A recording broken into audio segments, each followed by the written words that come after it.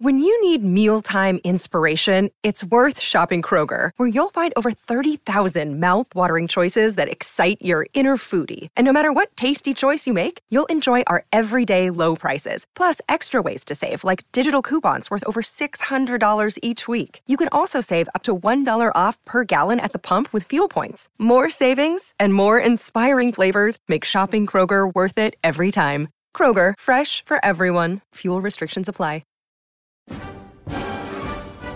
Welcome to Argyle Chat, the weekly Argyle podcast brought to you by Plymouth Live Sports Desk. Hello and welcome to this week's edition of Argyle Chat. We have been hoping to have Ryan Lowe as our special guest this week, but unfortunately Ryan couldn't make it. We hope to have him on the show next week instead. So it's to the tried and trusted front two of Chris Errington and Jack Ball to reflect on Saturday's superb 2-1 win over Bradford City. Hiya chaps. Hello. Hello Stu. Jack's promised to do his best Ryan Lowe impression for us, Stu. So, and I've been giving him some tips of how to speak Scouse. So Jack, no, I cannot do the stage is all yours. I would not like to embarrass myself more than I already have working here at times, doing random, mainly on the fantasy football podcast when we did that. So no, I think that's better for everyone if I give that a miss. All right, okay. All right, so we're not going to get away with it. I did see Ryan after the game on Saturday, and yeah, you can't make it this week, but we're very hopeful and confident we'll be able to arrange it soon. So we'll let you all know, and it'll be one of those where we'd like to get as many questions as possible from you, the listeners, that we can relay to Ryan. So rather than us asking him our questions, it'd be great to get as much feedback from you as possible. But like I say, we'll keep everyone posted, won't we, Stu? Absolutely, we will. And I know a lot of people have sent in questions already, which of course we're very grateful for. And I will keep those to one side and set them back for Ryan next week. Hopefully next week, if all goes according to plan, No doubt he's a very happy man after Saturday's result, though. Yes, I mean, November's turned out to be a good month for Argyle. If you think that, not long ago they lost to Exeter at the end of October, and I'm sure we spoke on the podcast, didn't we, Stu, about September, and they got Bolton away, Forest Green away, Bradford coming up, and you think, crikey, that's a tough run of games that they're faced with, and they've won all three of them. And I thought on Saturday, Jack, against Bradford, apart from perhaps the first 15-20 minutes of the second half, they played pretty well, didn't they? I think in the first half, Argyle were by far the better team. They were playing some nice, attractive football. Before the Forest Green game, the managers have both been saying it'll be a great game, two good attacking teams, and it ended up being quite scrappy. But I think this lived up to the pre-game hype of some attractive football in the first half. It's always a relief when your team can get an early goal, and Argyle did that in 5 minutes, and the second one wasn't that much later. So that was great. And yeah, Chris is right. In the second half, as you would expect from a team at Bradford who are doing very well in the League Two, came out and were the better team, I'd say, for the first 15-20 minutes. But then Argyle obviously conceded a goal, then Argyle got back on top. And looked most like getting a third goal, I'd say, towards the end of the game. And they saw it out. But Chris is quite right. 3 wins out of Bolton, Forest Green and Bradford. I don't think anyone could have predicted that. And we would have probably taken 6 points out of that. So to get 9 is sensational. Absolutely. Although the first game was an FA Cup game, Can we start again now? We take your point though, Jack. 3 fantastic wins. Yeah, and Chris is right. We did speak about that after the Exeter game, and just how difficult those games were going to be. So, as you say, 3 wins, perfect response from that derby game. It is. It's amazing. You get a little bit of momentum, a bit of confidence.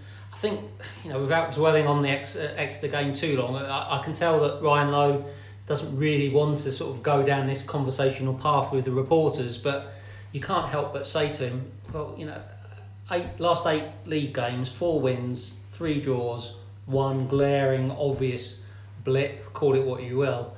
And it does make you wonder that perhaps Argyle's mindset that day wasn't where it should have been to take on Exeter in a big Devon derby. But draw a line under it, move on. What is impressive is that I remember at St James's Park after the game, the Argyle players got some fearful stick from the fans after the game. They were not happy, and rightly so.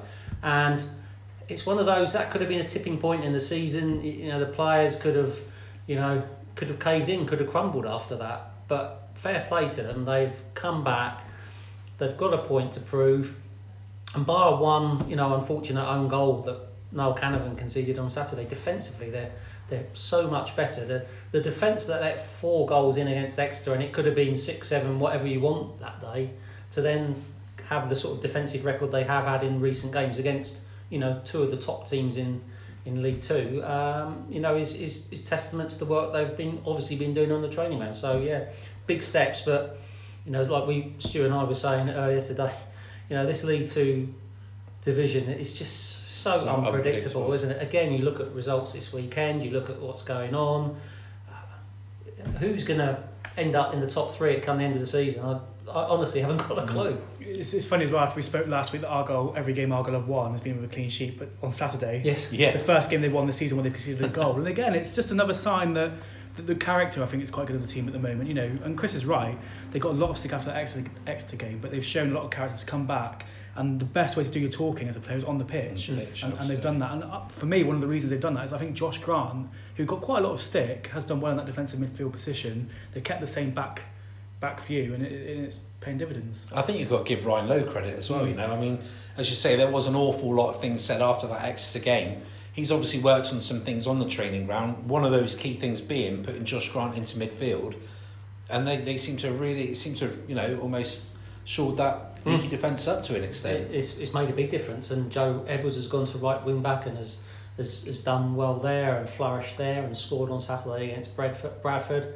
The goal, if you recall, was Joe Edwards closing down the goalkeeper, so that's your right wing back, the furthest player up the pitch in the centre of the penalty area, closing down the Bradford goalkeeper. And then, having done that, he's then got himself into a position where he could receive the first pass from Joel Grant to then go on and score. And you look at Callum McFadzean's got 5 goals this season as a wing back. Joe Edwards has got 3 goals as a wing back this season. And that's the sort of Ryan Lowe way, isn't it?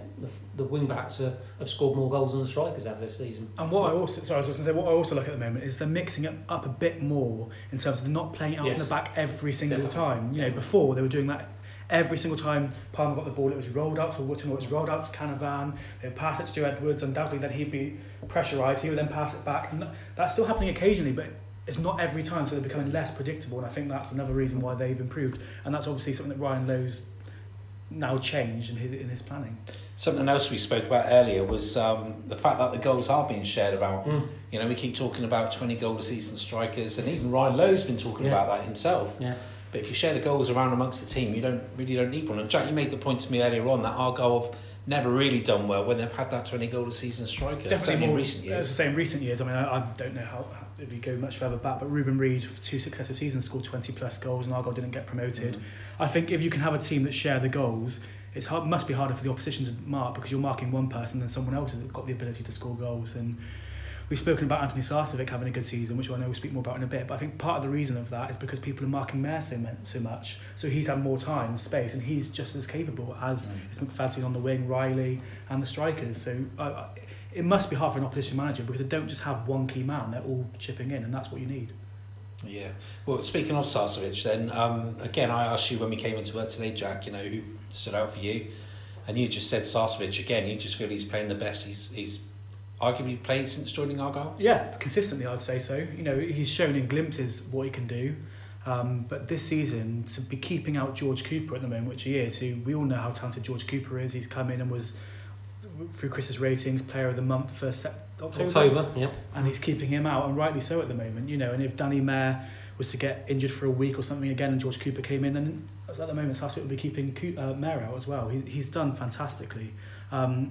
He did okay last season, but he's getting forward much better now. He's having that ability to run forward, and he's striking the ball at goal more often. And I know Derek Adams would want him to try and score more goals, and whether this is because of Ryan Lowe, the style of football, it is working and it's suiting his game. And yeah, I'd say this is the best he's been since we signed him. I think it's an interesting point you make about playing with Danny Mayer, and maybe teams are doubling up on Danny Mayer to create that space for Sarcevic. And that's the key to it. If there is a player that's going to get double marked, you've got to find that space elsewhere, and Argyle seems to be doing that with Sarcevic, and he seems to be really thriving at the moment. And that happened on Saturday, didn't it, Chris? I mean, Mayer got the ball quite a few times, and every time he took a shot, he got blocked. He doesn't get hardly any space in the whole game, and it must be frustrating for him, But the fact he's got teammates that can make up for that is great. Well, the thing is, other teams have now got to look at that and think, well, hang on a minute, if we double up on him, then Sarcevic is going to do this to us. So. Yeah, if you've got wing-backs who are scoring goals reasonably consistently and you've got Sarcevic popping up with goals, at some point in time, you're going to have to take your focus away from Danny Mayer because you've got to try and stop the other people as well. So that's where Danny Mayer's maybe, he's got 1 goal this season, which I think we all expected he'd have more goals and more assists.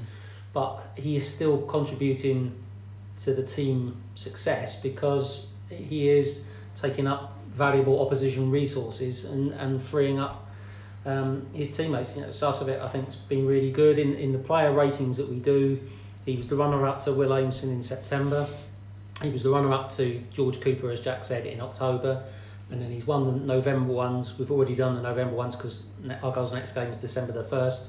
So I think, consistently this season he's had a high level of performance. And it was interesting talking to him after the Forest Green Rovers game when he scored the winning goal. And you can tell he is a man on a mission to get Argyle back promoted. He was part of the squad that was relegated, and without going over old ground, it was a needless relegation last season. And he clearly feels a responsibility to do all he can to get Argyle back up into League One, and I think his performances are showing that. He's very motivated at the moment. He's got everything you want as well. He's got the attacking flair, but he's got the grit, and he can put a tackle in. He can run around a lot, and he had a shot on Saturday as well that looked like it was going in, and it just didn't. And that again shows the confidence. Joel Grant was getting a lot of goals in a spell earlier in the season. Every sort of shot he had seemed to go in, and Sarcevic is having some wonderful strikes at goal at the moment. So he's just a joy to watch, and it's great for the fans to see someone with that much passion that flows through him, and it's great. Yeah. Dazza Drew noted that the Argyle defenders didn't win many headers on Saturday against smaller players than them. He's asking, do Argyle need a taller centre-back that will dominate aerial battles? James Vaughan played up front for Bradford. He's played in the Premier League. He's a decent striker. He was their main outlet. I wouldn't have said it was too much of a problem as far as I was concerned. Do Argyle need a centre-back in the January transfer window? Yes, I would say so. You've got 5 who can play in those positions at the moment, but Josh Grant is making a pretty good case to be staying in the midfield holding role.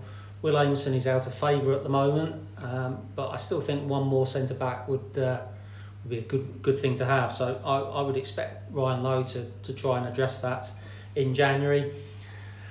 Aerially, Niall Canavan is pretty strong in the air. He did have a poor spell of form in September. That sort of coincided with his sort of diagnosis of diabetes, and whether the things weren't quite right off the pitch for him or not, not quite sure. Defensively, they have done well in recent games. There's still room for improvement. Do they need a taller centre-back? I think they've got enough height. Maybe a bit more pace would be useful, because if you look at, say, Scott Wooten, Niall Canavan and Gary Sawyer, Jack, none of them are quick, are they? Oh yeah, you're right. I would definitely put pace over height. I think you are right. I think defensively, in recent games, Canavan has been good actually at clearing the ball when it's come into the box. I've got to be honest, I didn't notice that on Saturday. Maybe Daz is right. It's not something I took from the game. But we all thought Will Aimson would be that sort of player. But as Chris said, he's fallen out of favour at the moment. For me, and I've said this before, where they lack aerially is from set pieces. That's what Argyle are missing in my view, because quite often with set pieces it's rebounded away and that's it. And again, we thought Will Aimson would be that person. He proved when he was in the team that he can have that aerial threat. But at the moment, you can't change any of the back 5 because they're doing a superb job. Yeah, it's interesting what Dazza says, because you don't know if that's a tactic. Ryan Lowe said, he might have said, let him win the header, just step off him and deal with it when the ball's on the floor. Yeah. So there are examples where you almost are prepared to let a striker win the ball, but then you go and win that. You go and win that second ball. Like I say, I think a bit more pace, a bit more of a pacier, mobile central defender would be a useful asset to have. But how easy will that be to bring in January? I don't know. You could be looking down the loan route from a Premier League or Championship club. Somebody like Zach Liner.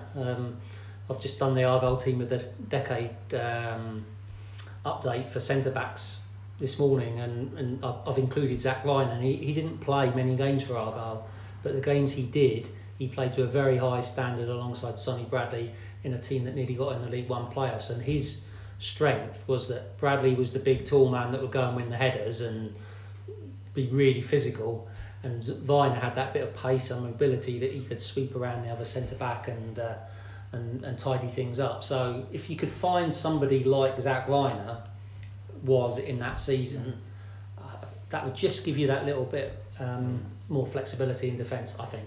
But fair play to the defenders that are there now, because there's obviously still a month to go, anything can happen before the transfer window, but perhaps a month ago we would have said that any of them could be have the chance of being moved on possibly, but they're all making a case for staying now, and it's testament to their character, because they've all gone through some very tough times, from last season conceding 80 whatever it was goals in League One to not starting this season particularly well, but they're now suddenly keeping good results against top teams and keeping themselves in recognition. I was going to say, after the Devon Derby game, of course, we had Andy Bacon on the podcast, didn't we? And he was quite vocal in saying he just didn't feel that the defenders were good enough. And to be honest, the stats back that up. Yeah, absolutely, yeah.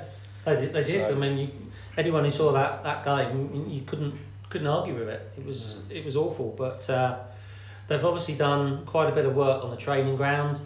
Jack's right. There's a slightly different ethos about the team, in terms of they don't play out from the back all the time. They are going, I wouldn't say long as such, but there is more emphasis on getting the ball forward a bit quicker, I would say, and that does seem to be having an effect. And sometimes in football and in sport and all sorts of things, sometimes you need something to go almost like horribly wrong to realise that things need to change, and a bit of a wake-up call, I suppose you'd say. And hopefully when we get to the end of the season, we'll look back on Exeter and say, well, that was bad at the time, and that no one's ever going to forget it, but perhaps in the long run that served Argyle well, rather than just carrying on as they were and being a bit up and a bit down.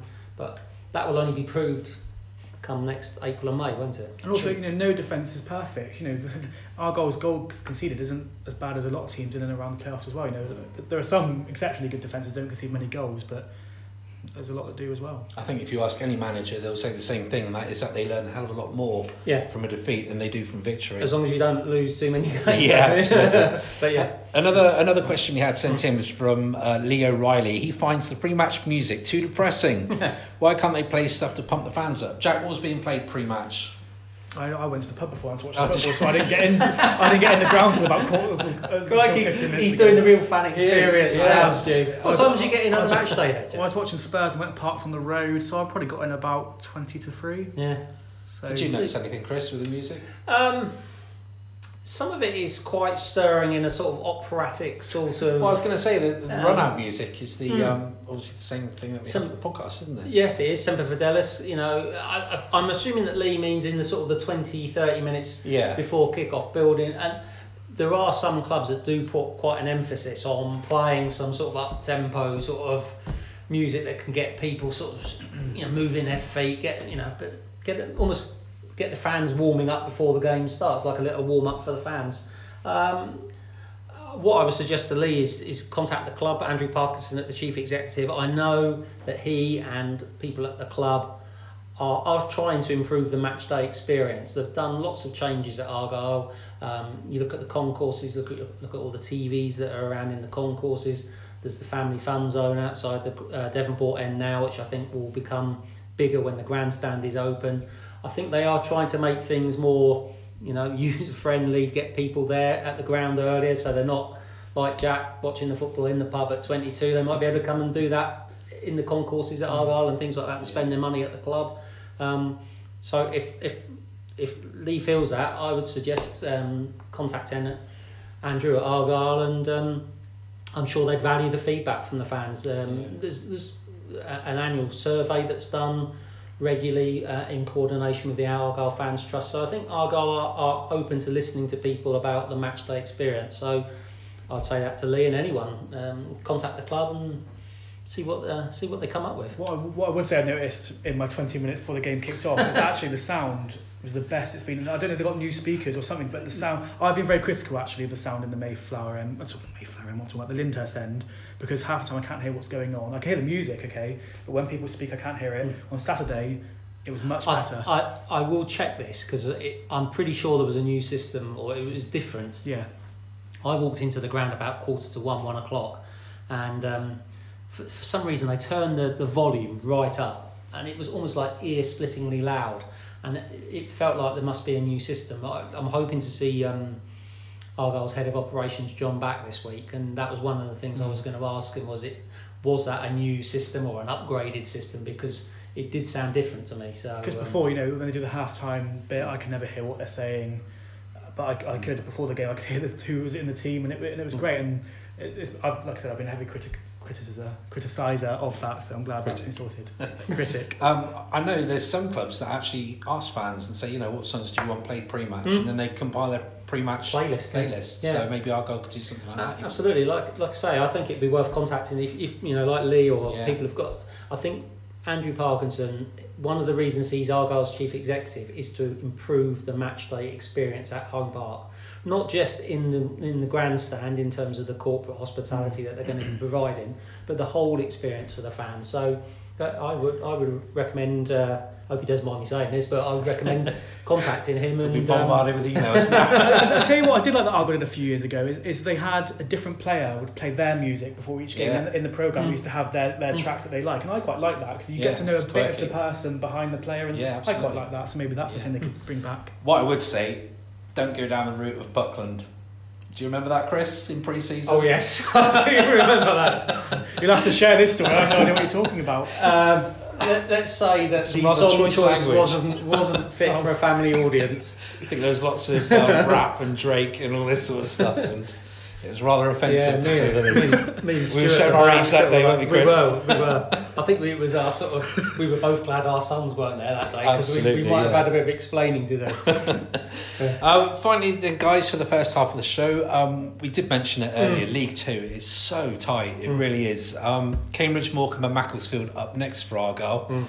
I don't want to say these are winnable games because they could conceivably go and lose 1, 2, 3 of those games. That's just how League Two is, isn't it? I'll hand you over to our resident betting expert on this, Jack. If I was an expert, I wouldn't be sat here. I'd be summing myself up on some island somewhere.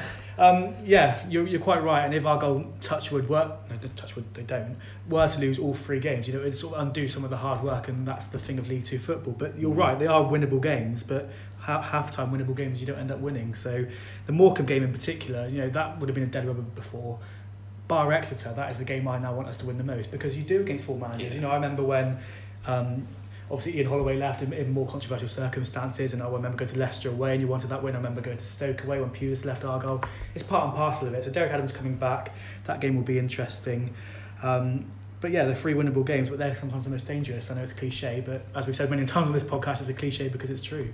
Yeah, and Cambridge are another team just so unpredictable. 1 minute they're fantastic, next minute they're you just don't know. You just don't know what you're going to get from Cambridge, do you? They're really up and down. Morecambe had a really poor defeat at the weekend, although they did have a player sent off. Macclesfield, I haven't checked up too fully recently, but clearly there's a lot of issues going on off the pitch there, isn't there? They've lost in the FA Cup when they effectively fielded their youth team, didn't they? Because the first team haven't been paid. I'm not quite up to speed on where that stands at the moment and what kind of club and team that Macclesfield will be putting out. What's that, 4 days before Christmas? So it's hard to believe. Those 3 matches that you mentioned, Stu, December, and once you get past Macclesfield, that's basically halfway through the season. And crikey, where did that all go? And you get into the new year, and then thinking of a holiday. Well, yes, and also thinking about how the race for the top 7 in the second half of the season is just going to be. The way it looks now, there's going to be loads of teams going for loads of different positions in the final 10 games of the season. It should make for some really entertaining, exciting, tense games. What do you put it down to? Do you think there's just a lot of good teams in League Two? Or do you think the standard is just a lot worse than it is in League One last year? It's a little bit difficult because there's a definite difference between League One and League Two. I think you certainly play more football in League One than there's League Two. No doubt in my mind. I think when Argyle, it seems to me like when Argyle have been in League Two recently, there was always some quite big hitting, really strong teams, and I'm thinking of Luton's and Portsmouths and teams like that. And having seen Bradford, they're not bad. I wouldn't rule Bradford out of finishing in the top 3, but I can't see them running away with it or doing anything like that. Bradford and Argyle really are the 2 biggest teams in inverted commas. Swindon as well. I just can't see anyone running away with the division. Can you? I don't think there's any teams in there with a gigantic budget. As in, don't get me wrong, there are some teams that clearly have much better budgets than some of the lower teams, but on the whole, I think it's more even than perhaps, like Chris said, the last 2 times Argyle have been in League Two, because you've always had some big hitters. One thing I did notice that one fan mentioned on Twitter, and it's quite interesting, is that Argyle have played the top 5 all the way from home at the moment, which is, some of the big hitters: Swindon, Forest Green, Crewe, Exeter City, and Northampton. Argyle played all 5 of the top 5 away from home. So that's a good point. I think also when you look at the top end of League Two, there are some sort of smaller clubs there. Yeah, but they've got that consistency of having the same group of players for a while, and they're just well-run clubs. It's so tight. It just goes to show Newport are right up there. They're now down to 11th. They've got a game or 2 in hand, but a couple of wins. I know you always say it. But Newport were one that ruined my accumulator at the weekend, so they lost at home to Oldham. Yes, which sort of sums up which not many people would have predicted, would they? But I think that though this season it might end up petering out between almost 2 halves of the table. It wouldn't surprise me actually if you saw 12th and 13th having ended up with a 9-point or 10-point gap at some point.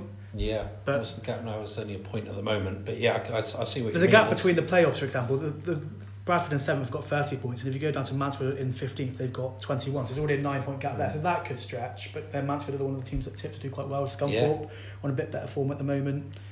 Anything can change. Well, welcome back to the second half of the podcast. Staying in League One and talking about that in a more sort of generic way.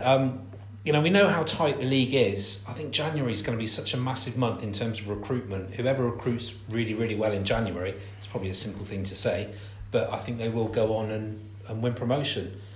There'll be a fair few teams that will be looking in January thinking, if we sign some good players, we've got a chance to get promoted. And I think sometimes that's not always the case. And like you said earlier on, the top 3 spots are still up for grabs. In some previous years, you sort of know who's going to finish sort of first and second, and they've been battling for the title, and then it's been the ones underneath that. So, yeah.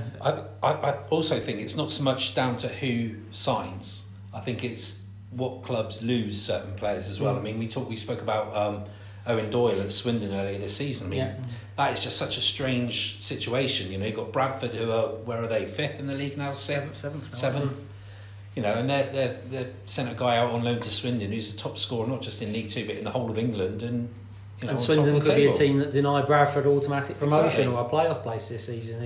That's going to be an interesting story, I think, in January. I think the lower down the leagues you go, you're right, Stu, that the players, it's whether you keep your best players is how important it is, rather than necessarily adding to players, adding new players. And because when you're in League Two, you've always got the possibility of a Championship club or a League One club coming and getting your best player for a relatively cheap fee for them, but then you find it very difficult to replace that player in January. So Argyle-wise, you look at the squad, there's obviously a little bit of time before we get to January, things can change with injuries and what have you, but goalkeeper looks fairly settled to me, the wing-back positions look fairly settled to me, the central midfield looks fairly settled, there's lots of options up front. Would you like a striker that could get you more goals? Yes, you would. Everybody's looking for one of those though in January, aren't they? So they're not easy to find, which is where I go back to, central defence. I think is an area that would be high on my shopping list of getting somebody. But as it stands at the moment, Argyle are fairly injury free. You can't carry too big a squad. One, for financial reasons. Two, you don't want players hanging around that know they've got no chance of playing. It's finding that balance of having a workable squad that gives you plenty of options but doesn't have players that are out on the fringes and never playing. So if you assume that Argyle aren't going to lose many players in January because other clubs are going to come and take them, and I don't foresee that really happening, that I would have thought maybe 1 or 2 additions in January, but they could just be that little difference that just gets you over the hump and makes a difference between finishing outside the playoffs and in, or maybe finishing in the top 3 rather than in the playoffs. It's just 1 or 2 players that I think could make, from an Argyle perspective anyway. And maybe this is why it's beneficial that Argyle are sharing the goals, because there's not a star man at the moment. So perhaps if we had an Owen Doyle that scored 16 goals, a club would be coming in from in January. At the moment, who are you going to pick? Well, there's not a star man. They're playing quite well as a team, I'd say. Yeah, I mean, if you look at the current Argyle squad, and we're not trying to sell Argyle's players up from underneath quite low, but there isn't an obvious player that a higher division club would, come and pluck him away and make you an offer you couldn't say no to. I don't think so. Do you, Jack? Really? There's some that have obviously got big names like Danny Mayer, for example, but in terms of how they played this season, I think it's quite a level playing field. So, if you're looking for a striker, for example, you're not going to come in for Dom Telford, Joel Grant or Byron Moore. You're going to go for Owen Doyle, for example. If you're looking for a midfielder, I'm sure there's other ones you look at as well. So, I think Argyle are in a touchwood, are in a fairly safe position in terms of they might be able to keep the bulk, if not all, of their squad. Yeah, and the fact that many of those players you mentioned have only just signed for the club as well, it's even more likely that... Even Sarcevic, like I said, he's played superbly, but I'm not sure that, I don't think the age he is, people... Would someone want him necessarily? I don't know. Possibly not, and that's not anything against him, but it's good for Argyle, and if they can keep their team, and as Chris said, others that they're battling for promotion with lose some of their best players, and that will leave Argyle in maybe a good position without strengthening too much. There is sometimes a case to be said for just going under the radar a little bit and not being right at the top, not getting all the headlines and things like that. And Ryan Lowe said in his press conference afterwards to a question, well, I don't want to get up there too soon. And I think there is. Don't you think, Stu? Sometimes, some teams handle it. Argyle did very well the season they got promoted under Derek Adams. They were top virtually, the top three all season, weren't they? And they handled it, but there is a case to be said for just ticking along, and then January, February, March, then make your move, and so it'd be interesting to see how it pans out. But there is an argument for that. There are definitely some fringe players that probably need to move. Like Tafari Moore, I feel like his career's stagnated. He's not going to play for Argyle again, and I'm sure he'll be wanting to leave to try and find a club. I hope he finds somewhere. And you've got to look at the likes of Zach Rudden. Maybe he's not been playing much recently. He showed very small glimpses that he's got something, but maybe he'll go. So it depends what happens with the loan moves. Yeah, you've got George Cooper's loan, you've got Zach Rudden's loan, you've got Tafari Moore. So there is scope for possibly players leaving. Jose Baxter's obviously left, recently. And Billy Clark. Billy Clark's another one. We're not quite sure what's going to happen. So if they go, for example, then you think yes they're going to need a striker. Because if Billy Clark and Zach Rudden go, that's two. Alex Fletcher as well. He's Alex Fletcher's another. No, exactly. So you need to go and get games. Luke Jeffcott's doing quite well at Truro and playing regularly. Clardy Lawless has gone to Dorchester and scored a couple of goals for them already. Are they up until January, those two? Yeah. And there's no point in them coming back and they're not going to play. They might as well stay and keep playing football and then reassess next summer. Absolutely, yeah. So, defender for you, Chris? I think defender. And maybe possibly a striker, depending on what happens. Yeah, maybe a striker. I just think it's so difficult. It's going to be so difficult to find a striker. Yeah, I think Jack's probably right. If you think that at least one of Zach Rudden and Billy Clark won't be at Argyle beyond January, which is likely, if at least one of them's not there, then you would bring somebody else in to try and get you up to the 5-6 strikers again, and then you can leave Lawless and Jeffcott out on loan, getting games for Truro and Dorchester and continue their development. But you've got strikers that you feel that you can work with in the first team. So I suppose central defender, and assuming that one of Rudden and Clark go, then another striker. And maybe if a central midfielder if Cooper goes, because at the moment if he doesn't get games, I can't see him staying past January.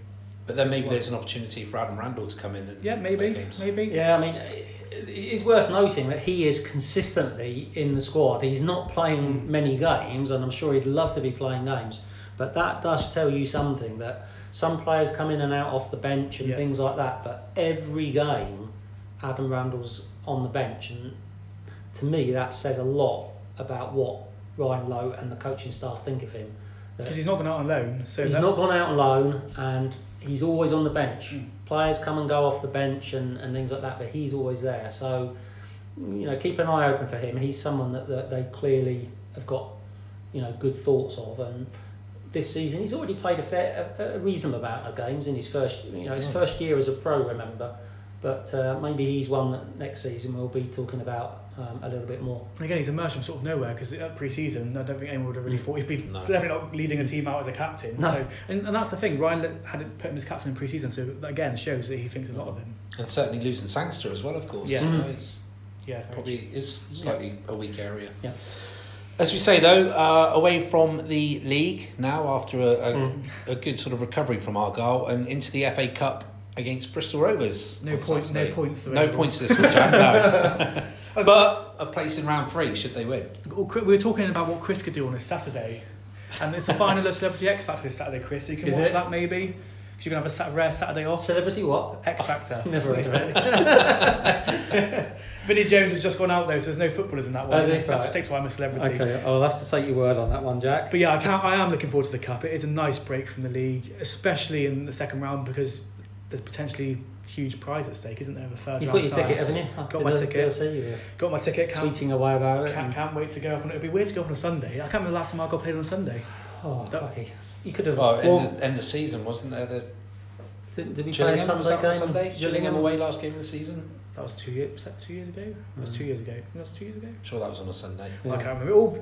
It was 2 years ago because I wasn't there. I didn't go to the end one. Yeah, it all blurs into one. Yeah. 2 o'clock kick-off, more importantly, just worth bearing in mind. So and even that though is a little bit of money for Argyle. I think clubs get £12,500, don't they? So yeah, they did.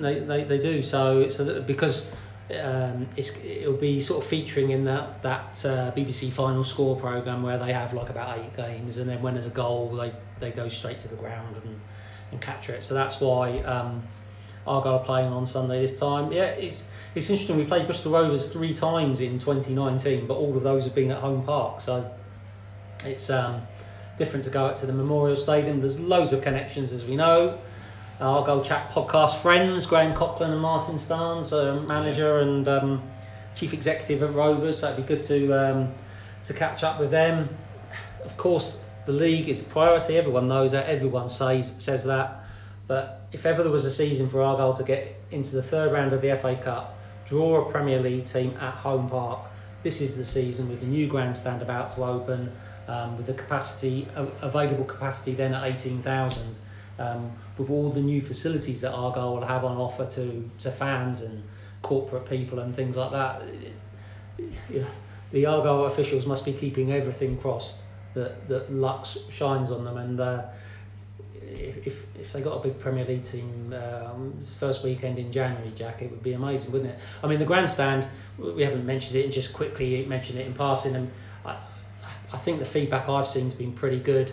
I think the grandstand looks good. I like it. I like the fact that it's retained the character of the old stand, but has obviously got a lot better modern facilities. And I thought it looked great empty. So I'm really looking forward to seeing it with fans in.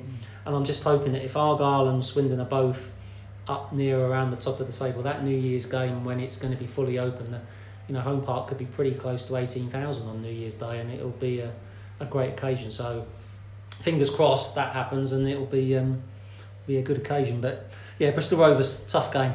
Game. They're doing really well, aren't they? I mean, well, I think they were. I think it was maybe 3-0 up, and Shrewsbury pulled it back to 3-3, and Bristol Rovers showed the character to get a late goal and win 4-3. So it won't be an easy game. There's been some great games up at that ground over the years. There's been a fair few 3-2 wins, and the likes over the last few years. It's very cold if you're working in the press area, I know that, but I won't be there on Sunday. Yeah, wait till you're on the open terrace, it's even colder. Yeah, is that where I am? Well, I'm sat, I've got a seat. So you're behind the goal. You're behind the goal. Yeah. So I'll be alright, will I? Not into the elements. I wouldn't need my windscreen wipers for my glasses. So It's a typical sort of rugby stand, that little, it's like a temporary thing, isn't it? Yeah, I think they called it a temporary one when it was put in about 10 years ago. Yeah, and it's still there. It's still there. But Rovers have been really strong. I think, Graham Coughlin is an Argyle legend, and he's done a fantastic job at Rovers. He went in, steadied the ship, replaced Darryl Clark, who'd done a good job over a number of years. So that wasn't an easy person to replace. He steadied the ship. He got them to the semi-finals of the EFL Trophy. I'm not a big fan of the EFL Trophy, as you know, but nonetheless, it looks good. It looks good in his CV that he got them to a semi-final. And Jack's, perhaps, are you looking at the League One table? I am, actually. They're top 10, aren't they? They're 9th, 1 point off the playoffs. Yeah, so I think that's a fantastic start to the season. They've got a good striker who scores a lot of goals for them. Liam Sercombe in midfield, former Exeter player, is always fired up to play against Argyle. More importantly, they're 15 points off the relegation zone, and where they were last season. I mean, that's remarkable. They've made big progress. Well, something else worth pointing out as well. I remember speaking to our colleagues up in the Bristol area. At the time, Argyle were looking for a new manager because, of course, Coco was one of the favourites for the job at the time. And they were pretty sure that had he been offered the job, he would have taken it, because the Rovers fans, although we spoke about the good job that he did towards the end of last season, they really didn't warm to him too much. But the funny thing is, though, he went in last season, and I won't talk about this too long because it's Argyle chat, not Bristol Rovers chat. But he went in last season, and he had a job to do. He had to try and keep them up. You're not going to be playing fanciful football in that scenario. And the fact is, he's pushed them on now. They're now 1 point outside the playoffs, and they scored, like I said, 4 goals away from home on Saturday. They're obviously not doing a bad job. I think he made some big calls on player contracts as well over the summer, and allowed a couple of sort of crowd fan favourites to leave Bristol Rovers, and I think that's where a little bit of the questions were coming from. Yeah, I think when you're somebody like Graham Copland, who hadn't had a manager's job before, you sometimes, and you're not necessarily a household name, you have to prove to the fans that you know what you're doing. And by doing what he did over the summer, like you said, and then getting them to 9th, 1 point outside the playoffs, anybody objectively looking at that and saying Bristol Rovers near the midway point of the season, a point outside the playoffs from where they were when Graham Copland took over roughly this time last year. Not quite the same, but not a million miles away. That's a big improvement. Yeah, fair play to him. It's his first job in management, and he's storming it at the moment. So having talked them up, it is going to be a tough game for Argyle. But if you can't be confident after being on the run that Argyle have been on, and you can go there, it's not so much. People say, is there pressure on it or not? You want to win every game, but it's not the end of the world if they don't win. So they can go out there, play with a bit of freedom, and hopefully get a good result. And then we can all get excited about the possibility of a third round draw. It's a good test as well, because Ryan Lowe undoubtedly wants Argyle to be in League One, and if they can hold their own against a League One team that are 9th in the table, then it's a good sign, isn't it? So. Yes. Good yardstick, really. Graham Copland's not going to want to lose that either, is he? No, of course he's not. And Rovers will want to win it for their own reasons. They want to get to the third round and get that plum tie. Every club in League One and League Two is thinking the same thing when you're in the second round, isn't it? Please let us get through and then draw a nice big team that will make us a real payday at home, live on the TV. Then you can make some serious amount of money, which comes just the right time with the January transfer window wide open, and that could make a difference. Absolutely. Not wanting a draw though. No, we have enough games in the season anyway. It'd be nice to get it over and done in one day. I'm sure everyone would say that. I'm sure Ryan Lowe would say that. I can't imagine, for example, that Argyle are going up there hoping for a replay. They'll want to get the game over and done with on the Sunday and hopefully get through to round 3. And the draw's on Monday night, is it? It is, yes. But we'll be recording the next podcast before then, of course. Yes. So hopefully with Ryan Lowe as well. Hopefully, fingers crossed. Chaps, thanks ever so much for your company as always. That's all we have time for this week. And a big thank you to you out there for listening as well. We'll be back with more of the same next week. Thanks for listening. Bye-bye. We are always happy to hear from you, and if you have any questions for our panel, please tweet them to our Twitter account @HeraldPAFC or visit our Facebook page, Plymouth Argyle The Herald. Thanks for listening.